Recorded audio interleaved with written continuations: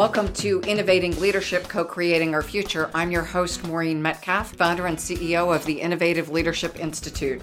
I am delighted to have with me on the show today, Bob DeCook and Phil Clampett. Bob is the founder of the leadership consulting firm Limitless, brilliant name for a consulting firm. Phil is the Blair Endowed Chair of Communication at the University of Wisconsin in Green Bay. Together, Bob and Phil have co-authored a new book that is being released today, if you're listening to the podcast on the day it comes out, Leading with Care in a Tough World. Bob and Phil, thank you and welcome to the show.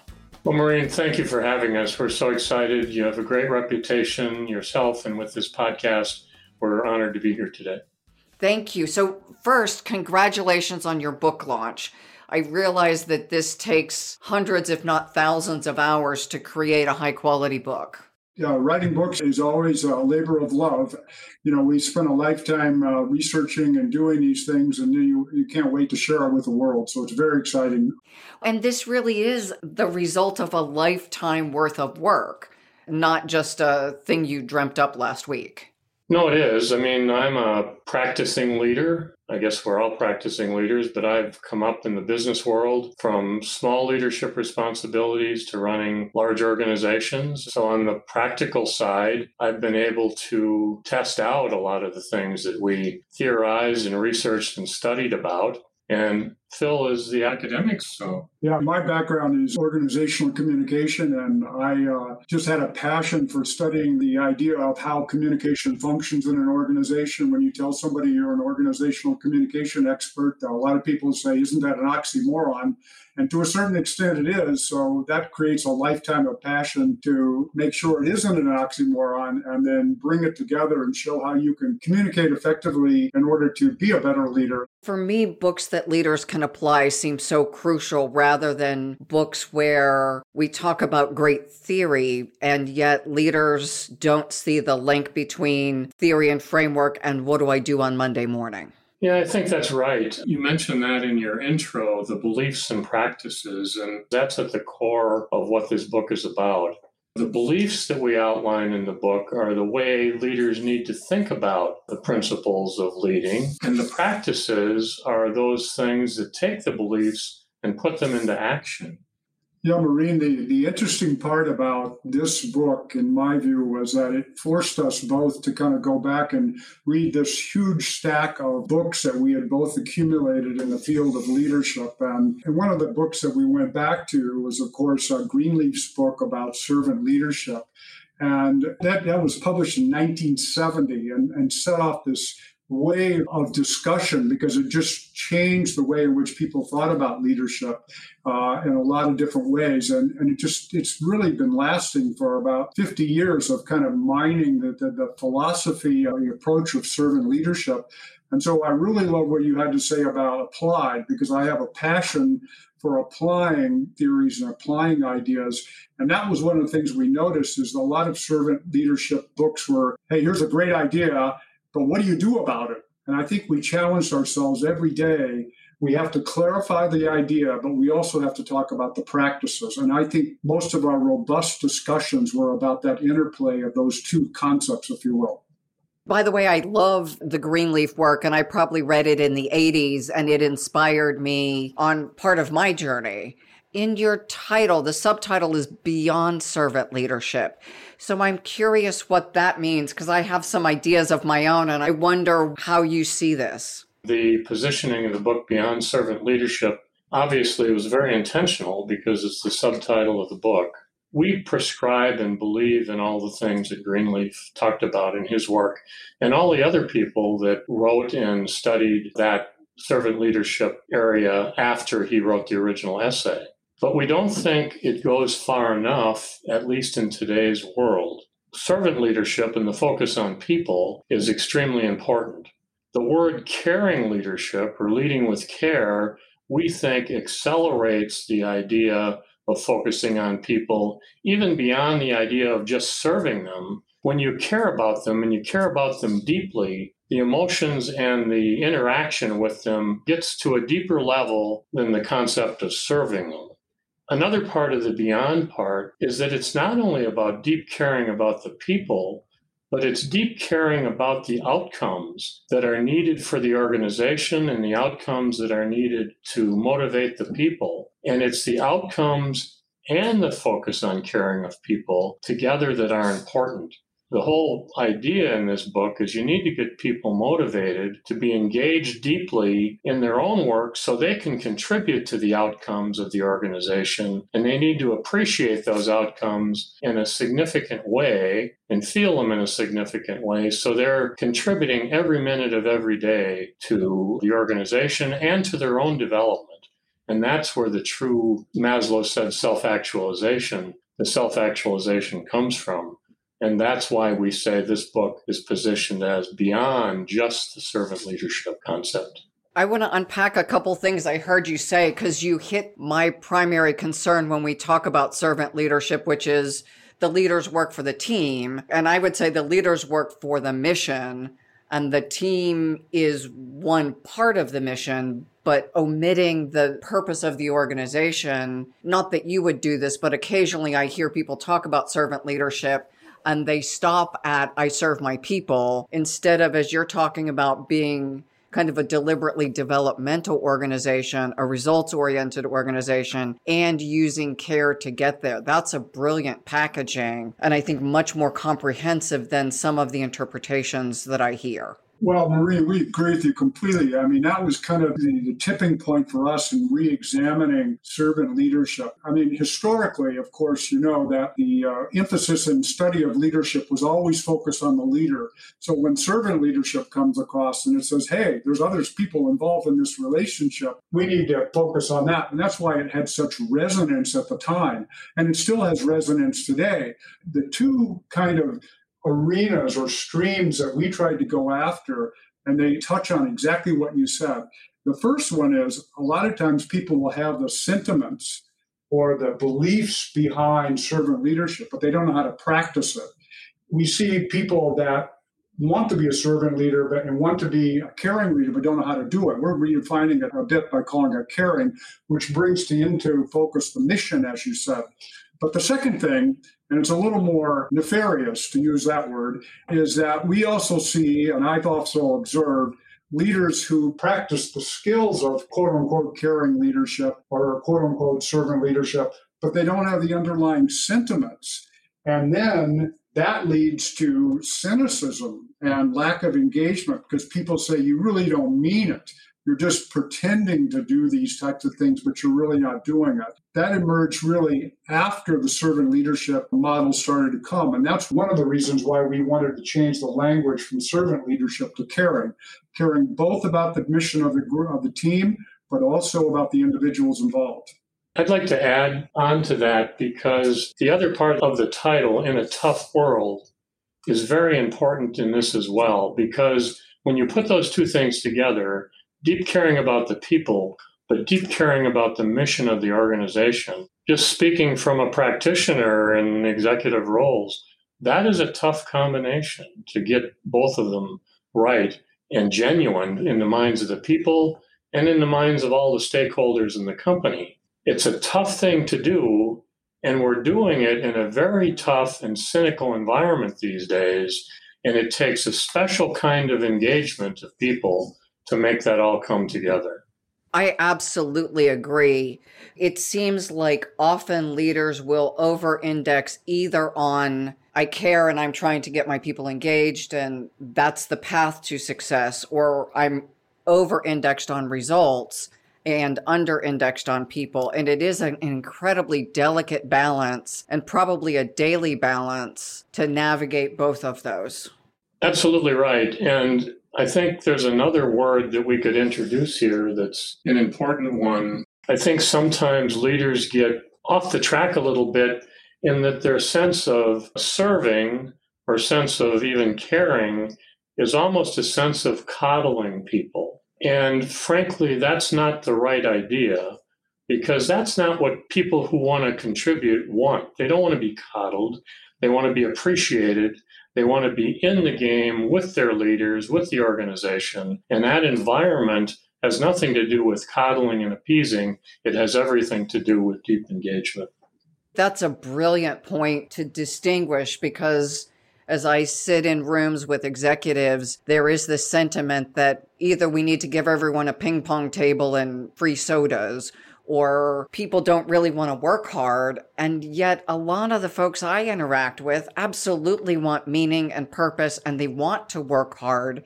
It's really not about the sodas, and certainly I'll drink a free soda or a free cup of coffee. They don't necessarily want to turn it down, but the purpose for being at work is a much deeper interest in contributing meaningfully in the world. We have a name for it in the book, and you probably heard it as well, is the idea of toxic positivity. I can name 5 people right now in the last 6 months who have resigned from important organizations because of toxic positivity, where it's all happy talk, but there's no problem solving and there's no commitment to the organizational mission, if you will. They want to be engaged in the mission, and they don't just want people talking happy. And I mean, ping pong tables are nice. I like ping pong. I play all the time with my wife. But at the end of the day, people want meaningful work as well, that they feel like they're investing in something beyond themselves. This all gets at some of the original motivations. In the months leading up to the pandemic, when we were beginning to research on this book, we started to look at a lot of statistics. And there's a lot of statistics out published about this same subject of employee engagement now. But the most compelling ones that we found were from a series of Gallup polls that were done pre-pandemic that pointed out 3 statistics that we think are just stunning and sad. It said only 15% of employees in organizations in the U.S. today, people are truly engaged. 15% truly engaged. The poll said 70% said they would work harder if they were more respected. And 70% said that they don't think that their leaders have the communication skills to lead. And if you just sit back and reflect on those 3 numbers, and you think about the performance and the contribution lost because of those numbers, if you could move them just a little bit in the right direction, which is what we're trying to do in this book, you would help not only engagement, but performance and contribution in a huge way. So there's a lot of low-hanging fruit here. It seems astounding that leadership has lost such confidence and such engagement from their people. So what was the number of engaged people again? 15% truly engaged. So that's at the high end of whatever scale of 1 to 10 or 1 to 5. It would be the 4s and 5s or the 8, 9s and 10s, but 15%. So if we could move that up just a little bit, productivity could increase by 1/3 or 1/2.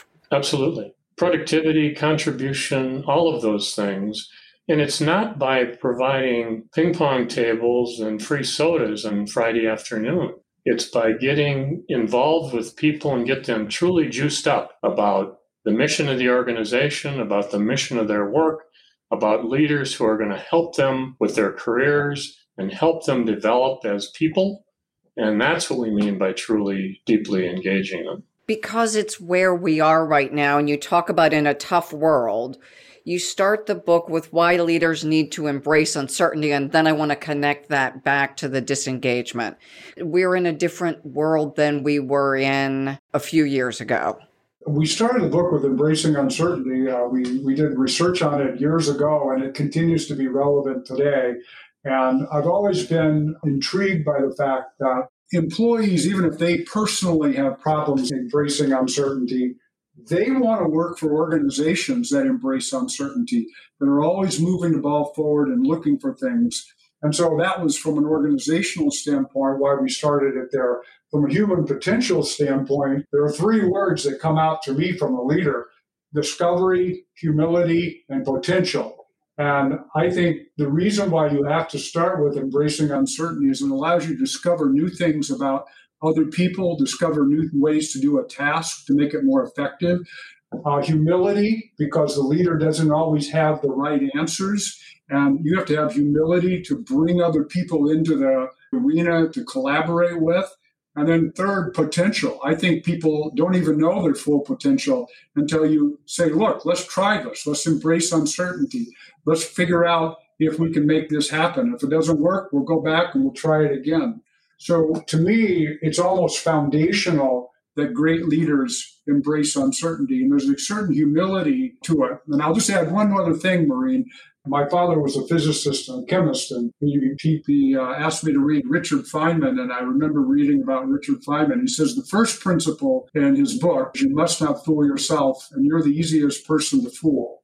And I always took that to heart, because I always thought that meant I always have to come back and look at and evaluate my beliefs and see if I'm seeing this situation correctly.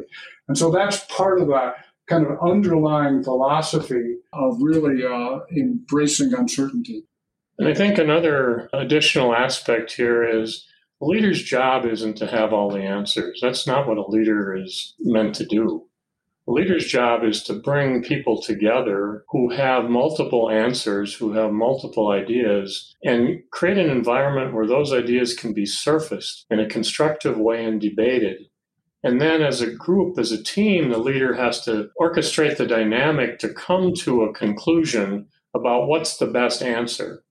And in order to do that, in order to manage that dynamic, whether it's a group of 3 or 4, or whether it's a whole organization, the leader has to be able to embrace the uncertainty of all those different ideas until something is settled on, as opposed to an environment where you come into the room and the leader kind of prescribes what the answer is going to be and stifles out all the innovation that happens from everybody else who might have a better idea than the leader did in the first place. So on a practical basis, the embracing of uncertainty for a leader is extremely important. And it goes back to this value of humility. Beware of the person who thinks they have all the answers or are the smartest person in the room. One of our core mindsets, and the two of you and I are aligned completely on this, is the idea of professional humility. So we talk about collaboration and intellectual versatility, and you point to something that seems on the surface to be easy, and yet, at least I have found personally and with people I coach and work with, that it's hard to go in a room and say, I don't know, and let my ideas not be the good ones. Because I was raised in an era where the boss is supposed to have the right answers, or some answers. The way of being that I don't expect of myself to be right is just a different way to show up. And it's counter to much of what I learned over the course of my career. Phil, do you want to share? Yeah, here's my perspective on that. I think when I'm working with executives or leaders on that, I try to shift the focus from what to how. That you don't have to have the what the right answer is, but you do have to provide leadership about how you're going to come to that answer. And the power that great leaders have, in my view, is not that they have the right what, but they have the right combination of skills and ideas and approaches that their how gets them to the right what. And one of the things that Bob is enormously skilled at is bringing together groups of people in subtle ways. In fact, I had to observe him a lot in writing a piece of the book just to kind of step back and look at what those hows were. What was it that he was doing? And I think if you look at any great leader, uncovering those hows or those skills or hidden, we call them the subtle practices, is really critical to having the confidence. And I think a leader can walk in and say, I don't have the right answer always, but I know how we're going to get there. And we're going to get there together, and we're going to get there following these principles and rules. And because of that, we'll end up with a better answer at the end.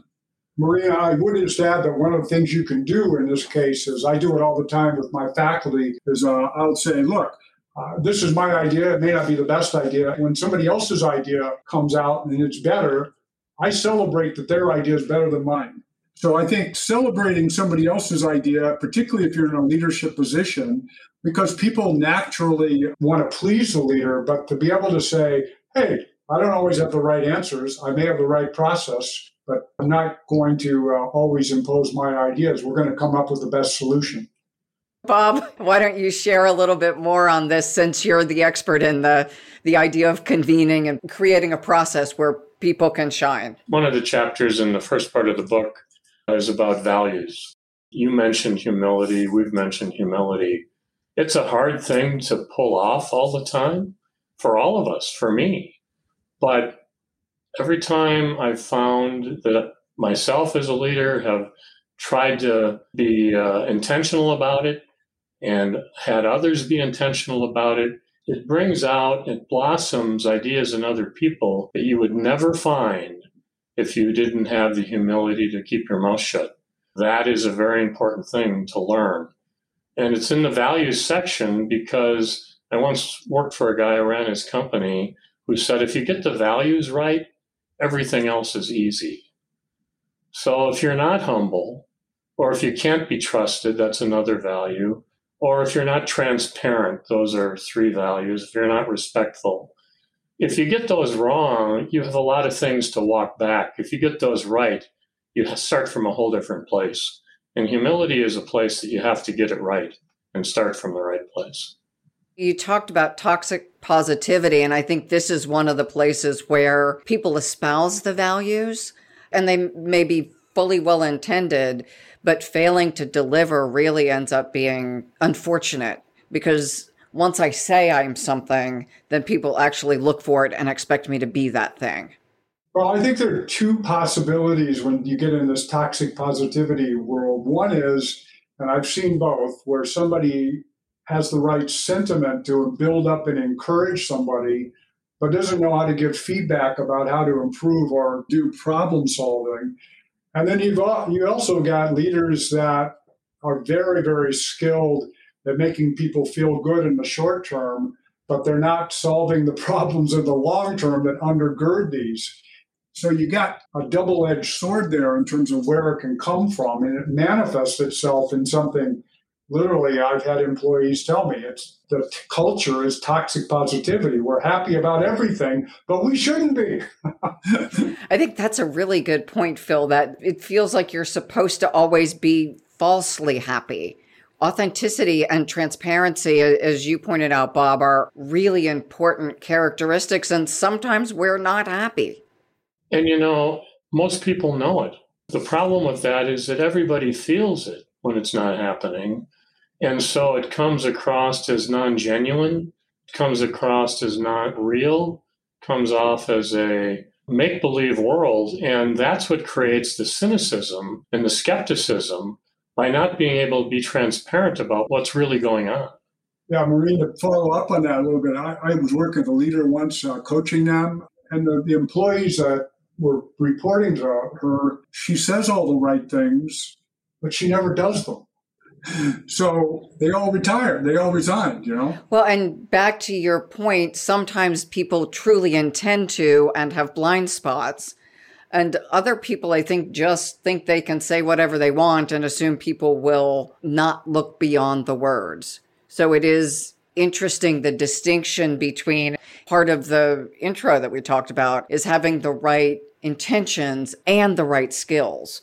So someone who intends well, but just hasn't built the skills yet to have the difficult conversations. And in the book, what we try to do from the beliefs to the practices is create a sense that leaders need to be learning to be self-aware of how they're really coming across, how they're really being perceived, and have mechanisms that highlight when changes have to be made so that they can start to self-correct their own changes. As a matter of fact, in the second part of the book and the practices, at the last page of each chapter is a set of self-assessment tools that allows people to rate on their own or ask their colleagues in a 360 kind of a way to rate how they're coming across on certain key issues with regard to communications or relationship building or any of the other practices in the second half of the book.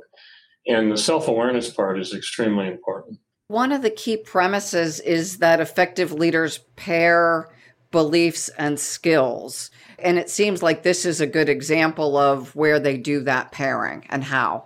We don't talk about all the ways in which you can pair the beliefs and skills because it would be encyclopedic at that point. And so what we do is just give a couple of examples to encourage people to start thinking about, do they have the core, you called it intentions, that's a good way to put it, intentions, or they have the core beliefs that are going to support the right practices. and vice versa. So like one of the core beliefs we have is about you can make progress in two ways. One is exploring and one is refining or doing something radical or something doing incremental. Well, when you're coaching somebody, which is a skill, sometimes you have to make a call when you're coaching them. Do they need a radical change or do they need an incremental change? So that's a way in which that belief hooks up with or links up with the practice of effective coaching. There's not a book written that could tell you what are the signs when you do one or when you do the other. But having that in the back of your head that, hey, does this need radical change or does this need incremental change is a really important point for a coach to think about when you're trying to coach other people. And there are plenty of coaches out there, but I'm not sure they always think about that kind of distinction. And this gets to what I think Bob said earlier, the importance of self-awareness, not only for the coach, but for the leader reading your book. How did they start to build that calibration of, I think I'm doing well, but other people think I'm performing suboptimally? Because as long as my internal calibration is off, I will always index improperly on important topics. In some cases, small, minor change. In other cases, big misjudgment requiring transformation. But if I can't see it, then I will continue to misstep. And the point Phil made before about the Feynman reference of you're the easiest person to deceive yourself is really true. And so self-awareness becomes very important. So in these assessments at the end of the chapters, we often say, all right, what's your opinion of how you are on this value?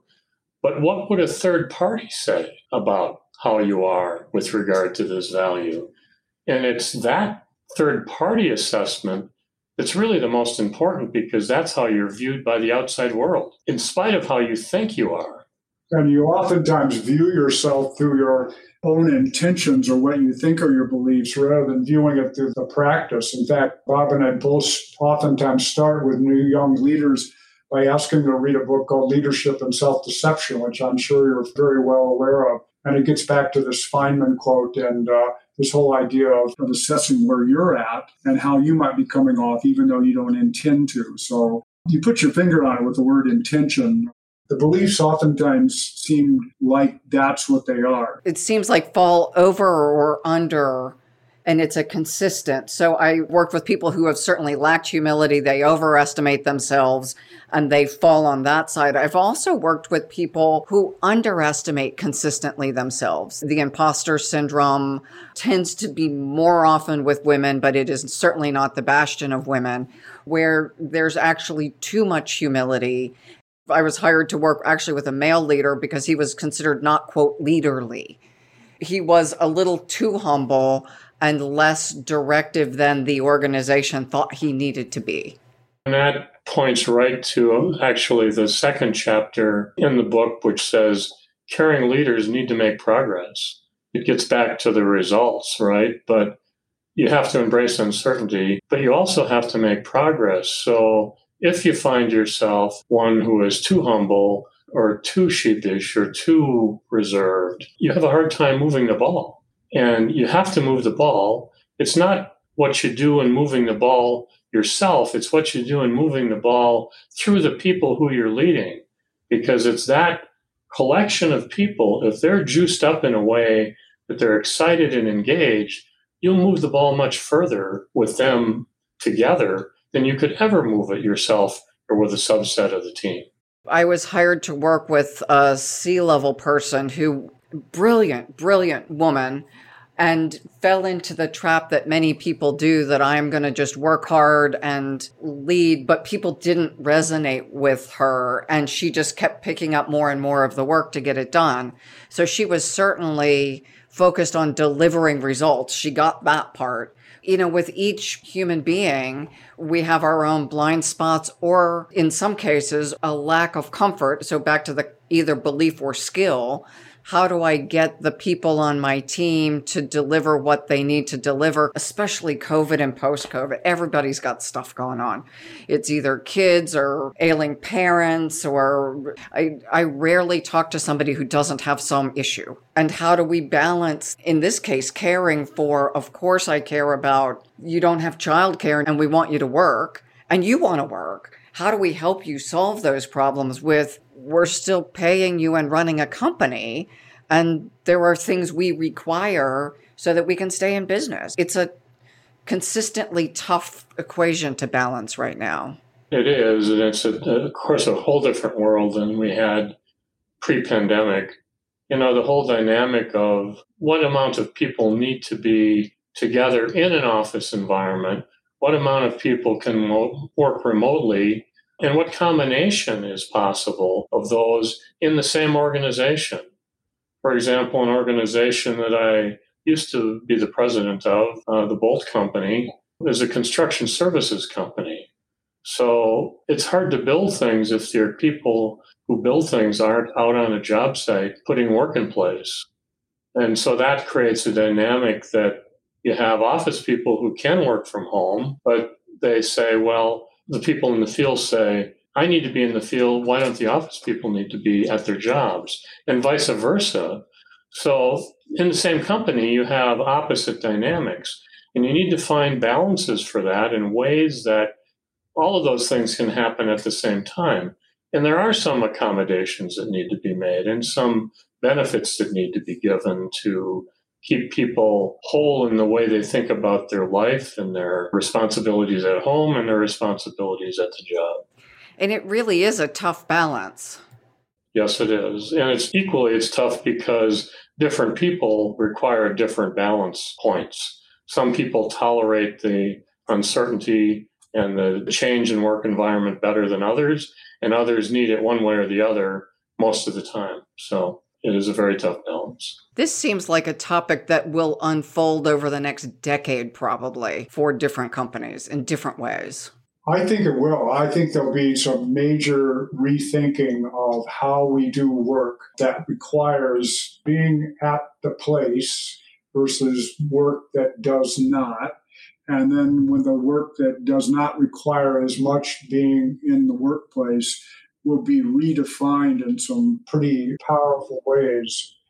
And they're going to be a very, very different kind of environment in terms of what we expect. And I think the notion of, for example, collaboration, the people that are all in one location is different than perhaps what we think of as collaboration for people who can work remotely at least part of the time.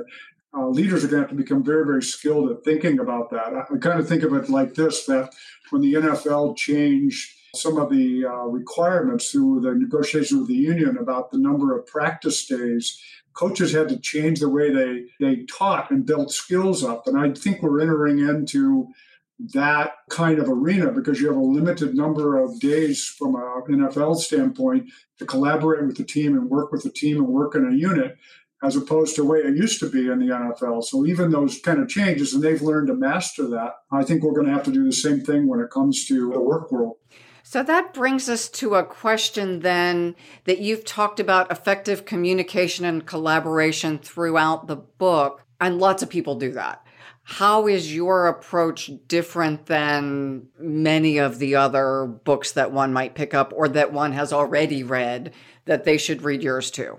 Well, I mean, if you look at most of the books in the field of communication, they're how to be an effective speaker.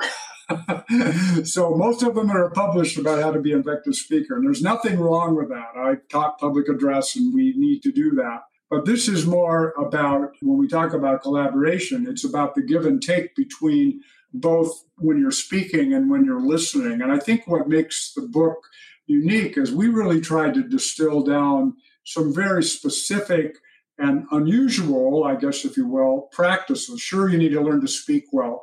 For example, when it comes to collaboration, you got to get the meeting mechanics correct, which a lot of people don't. They don't even get the meeting mechanics correct, like when do you have an agenda, what's going to be on the agenda. But also you need to get in things that are specific, like documenting points of agreement and documenting points of disagreement, and being comfortable with the fact that there are things we agree on, there are things we disagree on. So we try to think of it more as opposed to a balance of just all focused on the speaker, but we focus on the relationship. And so that kind of makes, I think, our view of collaboration and communication quite different. You're going to post a selection from the chapter on communication. I think you'd see that reflects that kind of balance too about, I call it the two channels all employees listen to, WIFO and WIFM. What's in it for the organization and what's in it for me as an employee. And I think that creates that balance as well. On the area of collaboration, Phil mentioned the points of agreement and the points of disagreement. In particular, it's important to get the environment of a communication session safe to bring up the points of disagreement, because it gets back to this toxic positivity idea. If everybody is clapping for the things they all agree on, and behind the scenes or in their head, they're saying, well, I'm not so sure, or I've got a different point of view, and it's never safe to bring that up, that will never get the communication as complete as it should be and can be if the dissent isn't brought up and surfaced in a way that can be debated and talked about as compared to the things of points of agreement, because the final result will be much better if you can blend those two together for a better outcome. That's very important. How do you do that? I grew up in an environment where it wasn't necessarily safe to disagree, and as an adult had to build skills like using sentence stems. Would you be open to a different point of view? And it's so rudimentary, but I did not feel safe saying I disagree with you. The leader's job in any kind of a communication session is to bring those dissenting points of view and the agreeing points of view to the surface. So in the book, in the chapter on communications, we talk about some of the subtle and visible practices necessary to do that. So if, Maureen, if you're the leader in that team and you're seeing people start to talk about, well, this is my idea or this is another idea, but you see people who are silent, that's generally the first indication that there's something else going on. So the leader has to take that and draw out the opinions of those who are silent, sometimes even make the point and say, it's safe here. This is a safe room to bring those concepts up. And we're going to talk about them until we come to some kind of consensus. So the leader has to play a leadership role in orchestrating the conversation to surface both so that it doesn't look like they're siding one way or the other until the team brings the concepts together. Yeah, I also think, Maureen, that I kind of, again, go back to this who versus what. This is a time where who gets off the table and what becomes predominant. So you're not disagreeing with me or Joe or Sally or whoever. You're disagreeing or you have a different point of view on what. And you asked about earlier about, what's one of the things that's unique about the communication and collaboration in this book that's different than all the others. We have an entire chapter focused on how to manage the pushback conversation. That's a very difficult conversation to have. And what you're outlining and what you're asking about is literally how do you encourage the right kind of pushback, not just short term, which is easy to do, but long term, where there's a robust feeling of debate and a robust feeling of positive engagement on ideas and differing points of view. And I think that is a skill that we have not really talked about very much in the leadership literature. I know in my field we haven't talked about it very much, and yet we need to learn to manage it and manage those conversations in a really positive way, because pushback can be valuable. If you don't think it can be, then you really probably haven't embraced some of the principles we talked about at the beginning, or intentions of embracing uncertainty. I mean, generally, pushback can easily end up in an argument or a disagreement of polarized points of view. And the leader has to make sure that doesn't happen. The pushback needs to be done in a way that you can benefit from the point that is being made and use it for the betterment of the outcome in the long run. And we talk about that in a chapter in the book. One of my favorite books, this is in the Wayback Machine as well, is David Bohm's book on dialogue. the idea circular dialogue, and you're shaking your head, Phil, so I assume you have read it and probably used it significantly. For people like me who were uncomfortable expressing a different point of view, the idea that everyone in the room, and I know it takes longer, and people are imagining one of Dante's Rings of Hell probably, that everyone has to speak. But on contentious issues, there are times when hearing everyone's point of view is valuable. And what I found interesting was, one, I was able to change my perspective after hearing from people a couple of times, and I actually forgot why I disagreed. I changed my mind just hearing from folks. And it was okay to say, I agree with Bob, and I didn't have to elaborate a whole lot, so it wasn't as painful. But on contentious issues, it was useful. Yeah, absolutely. There's a quote, I really don't remember where it came from, but I often use it. And it has to do with something you mentioned. It takes time to surface those conversations. And to people on the front end of those conversations, it seems like it takes too much time. We can get there faster. But the quote goes something like this. It says, in terms of time, you're going to pay me now with time, or you're going to pay me later. But if you pay me later, it's going to cost more. In other words, the dissent, the disagreement, the talking in the hallways, and the cleanup that has to be done later by not talking through the dissent in the first place is going to be far more debilitating and take far longer if you deal with it later than if you deal with it up front.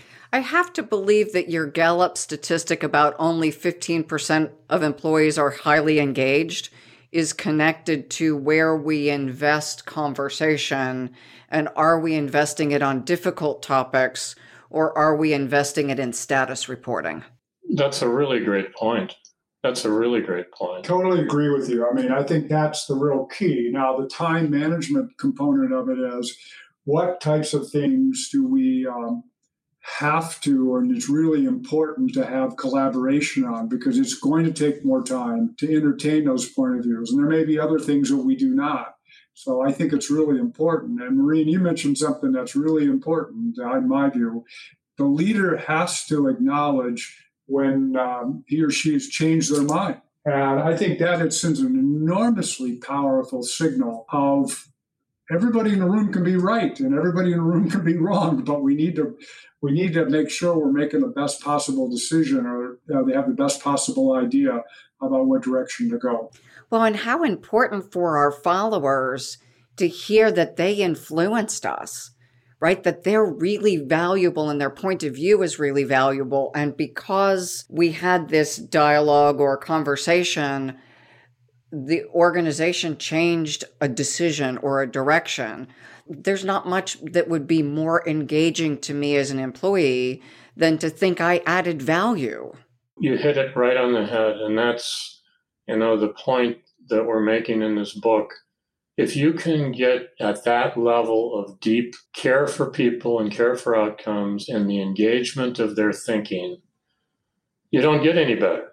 But getting there is tough, and you need to do things differently. If our current leadership models, and we've got a lot of them, and I've practiced them, you've practiced them, we've all practiced them, if they were really getting at these kinds of problems, would we really be seeing the kind of Gallup statistics that we're seeing? The answer is no, absolutely not. And so we need to change. We can't keep doing what we're doing. You talk about faux engagement. Let's go back to the engagement statistic. If only 15% are highly engaged, talk a little bit about faux engagement. What is it, and what do you do about it? Faux engagement is when you pretend like you're engaged and you're really not. And I saw this firsthand when universities moved to teaching a lot of courses online. And when the first online courses happened, you got an engagement score that was how many times you commented on somebody else's comment. And that was engagement. So if you said good job or whatever, I interviewed a number of students afterwards, not mine, of course, but others. And I said, did you really engage? No, I just had to I had to get so many engagement to get my engagement score. It was faux. It was fake. I was just putting things down. I wasn't even paying attention. It was up there. Now we've gotten more sophisticated over time with that. Well, the same thing happens to a certain extent with Zoom meetings, where you have people clapping or what doing everything's, whatever it is, maybe even doing a dialogue on the side. Meanwhile, they're working in far on something that they consider far more important. So it's faux engagement at that point. So they're pretending to engage. And interesting enough, the leader is fooling themselves as well, because the leader thinks, well, everybody's engaged, everybody's on board. And then you end up this pay me now or pay me later type of situation where, oh, I didn't know we were doing that. Well, we talked about it, in that meeting, but you didn't hear it because you weren't engaged. So there's a lot of faux engagement that takes place, and technology in some ways is not always our friend on this type of thing, because you can see in a real room, or even the room we're in now, where I can see your nonverbal and you can see ours, whether somebody's engaged or not. I think that is a real problem, and maybe one of the reasons behind that statistic. There are other reasons, but I think that's one reason. It is my hypothesis. You hit on this earlier, Phil, that over time, we're going to find the right balance between in-person, working solo at home, and working jointly. Part of that's going to be us learning more about how to engage people remotely. Things like making sure we have cameras on, making sure that we construct conversations where people have to be engaged. And when I teach a class now, we do almost always breakout sessions with groups of 3 or 4. And if the cameras are off, some percentage of the population will be multitasking because they've got pressing stuff to do. And to your point, I taught a class during the pandemic, and we had one person come back and wonder why he didn't graduate because he didn't turn in any of his deliverables. No. That would be a problem. Absolutely. And in the virtual environment, in a Zoom kind of a team meeting, the leader still has the same responsibility for drawing out the opinions of the silent people. And the nice thing about a Zoom meeting or electronic meeting like that is that everybody's face is on the screen if the camera is on, and you can tell who's talking and who's not. And generally, the silent ones have things on their mind or they're not as engaged, and the leader has to take the initiative to question them in a nice way and to draw them out so that they can express their own opinions of the subject and to keep that conversation going just as they would if they were in a conference room with those same people around the table. So the responsibilities of the leader are the same to create an environment where all ideas are legitimized. I agree. And as an introvert, sometimes I don't want to be called on. I want to listen and think and formulate an opinion before I speak. So I tend to not call on people because I think they're like me. They don't want to be called on. And I hope they're not asleep in the back of the room. No. That's what's one of the beauties of the approach we're taking. We start about, if you're coaching one-on-one with those key people, we would learn that about you, Maureen. Mm-hmm. And when we get in a larger group and you're interacting, you might interact quite differently. So we want to know you as a human being and what makes you comfortable. And so we would know how to manage that. That's why it's not just one of the practices of like coaching and not one of the practices like collaboration. I find it very hard to collaborate with people that I don't have a relationship with, and it doesn't have to necessarily be coaching, but ideally it would be. And then I would be able to know how to bring that out in a way that would respect, your sense of wanting to think through it before you say something.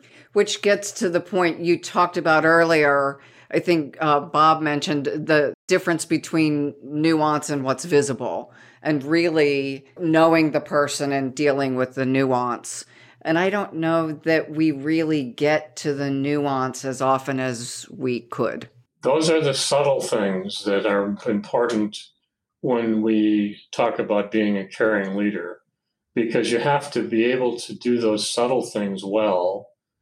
And in the current example that you give about people who are introverts, leaders who I think care a lot, over time, it may not be in any one particular meeting, over time would get to know who those people are who are not as forthcoming with their ideas, and would slowly work on them, either in a meeting like that or privately, to build enough confidence in their ability to bring an idea forward. And then the leader gets to be known as somebody who, well, Maureen isn't going to let all of these people be quiet all the time.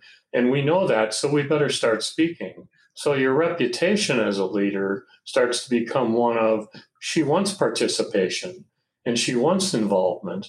And it's okay to tell us what your opinion is, and it's safe in this room to do it. Even beyond that, in my small organization, I expect it. It's not just okay. If you don't share a point of view, then you should not be here, because we're too small to have unnecessary people. Yeah. And I try not to put people in situations where they're going to fail either. Sure. So it's not like I put them in front of big CEOs without being prepared.